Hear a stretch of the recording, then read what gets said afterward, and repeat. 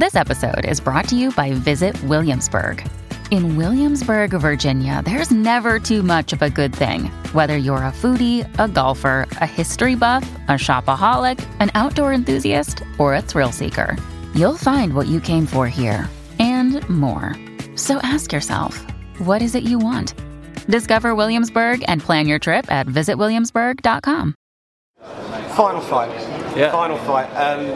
First off, I understand when you joined the UFC, you were kind of considering retirement at that point. Is that right? You were kind of considering what you were going to do with your career.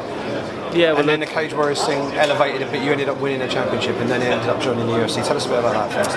Yeah. Well, like we put a lot into the game, you know, and I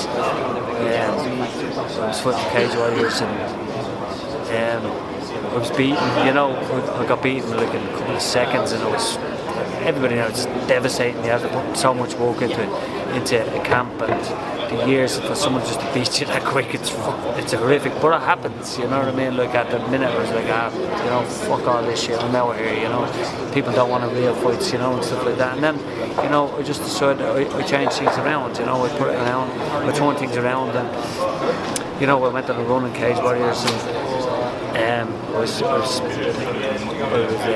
became the Cage Warriors flyweight title, the first one ever, you know. And I had a fight lined up for the Christmas time, and you know, fell through as someone missed weight and had to be carried to the hospital. Obviously, safety's the main priority in the fight game, you know. I was really disgusted with stuff like that, you know, and I didn't know what was next, you know. It was hard. You know, you're all geared up to this, and then it fucking falls apart, you know. And it's happened on Ema Call twice, you know. So I was sitting around, got a call for the UFC, you know. A lot of people put my name out. I still didn't think it was going to come around, and it came around, and it was fantastic, you know. I've enjoyed every bit of it, you know. It's been fantastic. It's going to be emotional. But I think people should be happy for me. Are you happy for me? I'm very happy for you. I think I'm a little disappointed that you're not on the main card, I'll be honest. Yeah, well, because Are you ready? yeah, 2 minutes. Like, well, yeah. 20 seconds. Okay. Final one. give us your golden moment. What's your abiding memory of your stay in the UFC? I had to be the Brad Pitt fight. I loved walking out in London. I loved putting on a show there in front of 20,000 supporters that time, you know. It was fantastic. It was my first fight.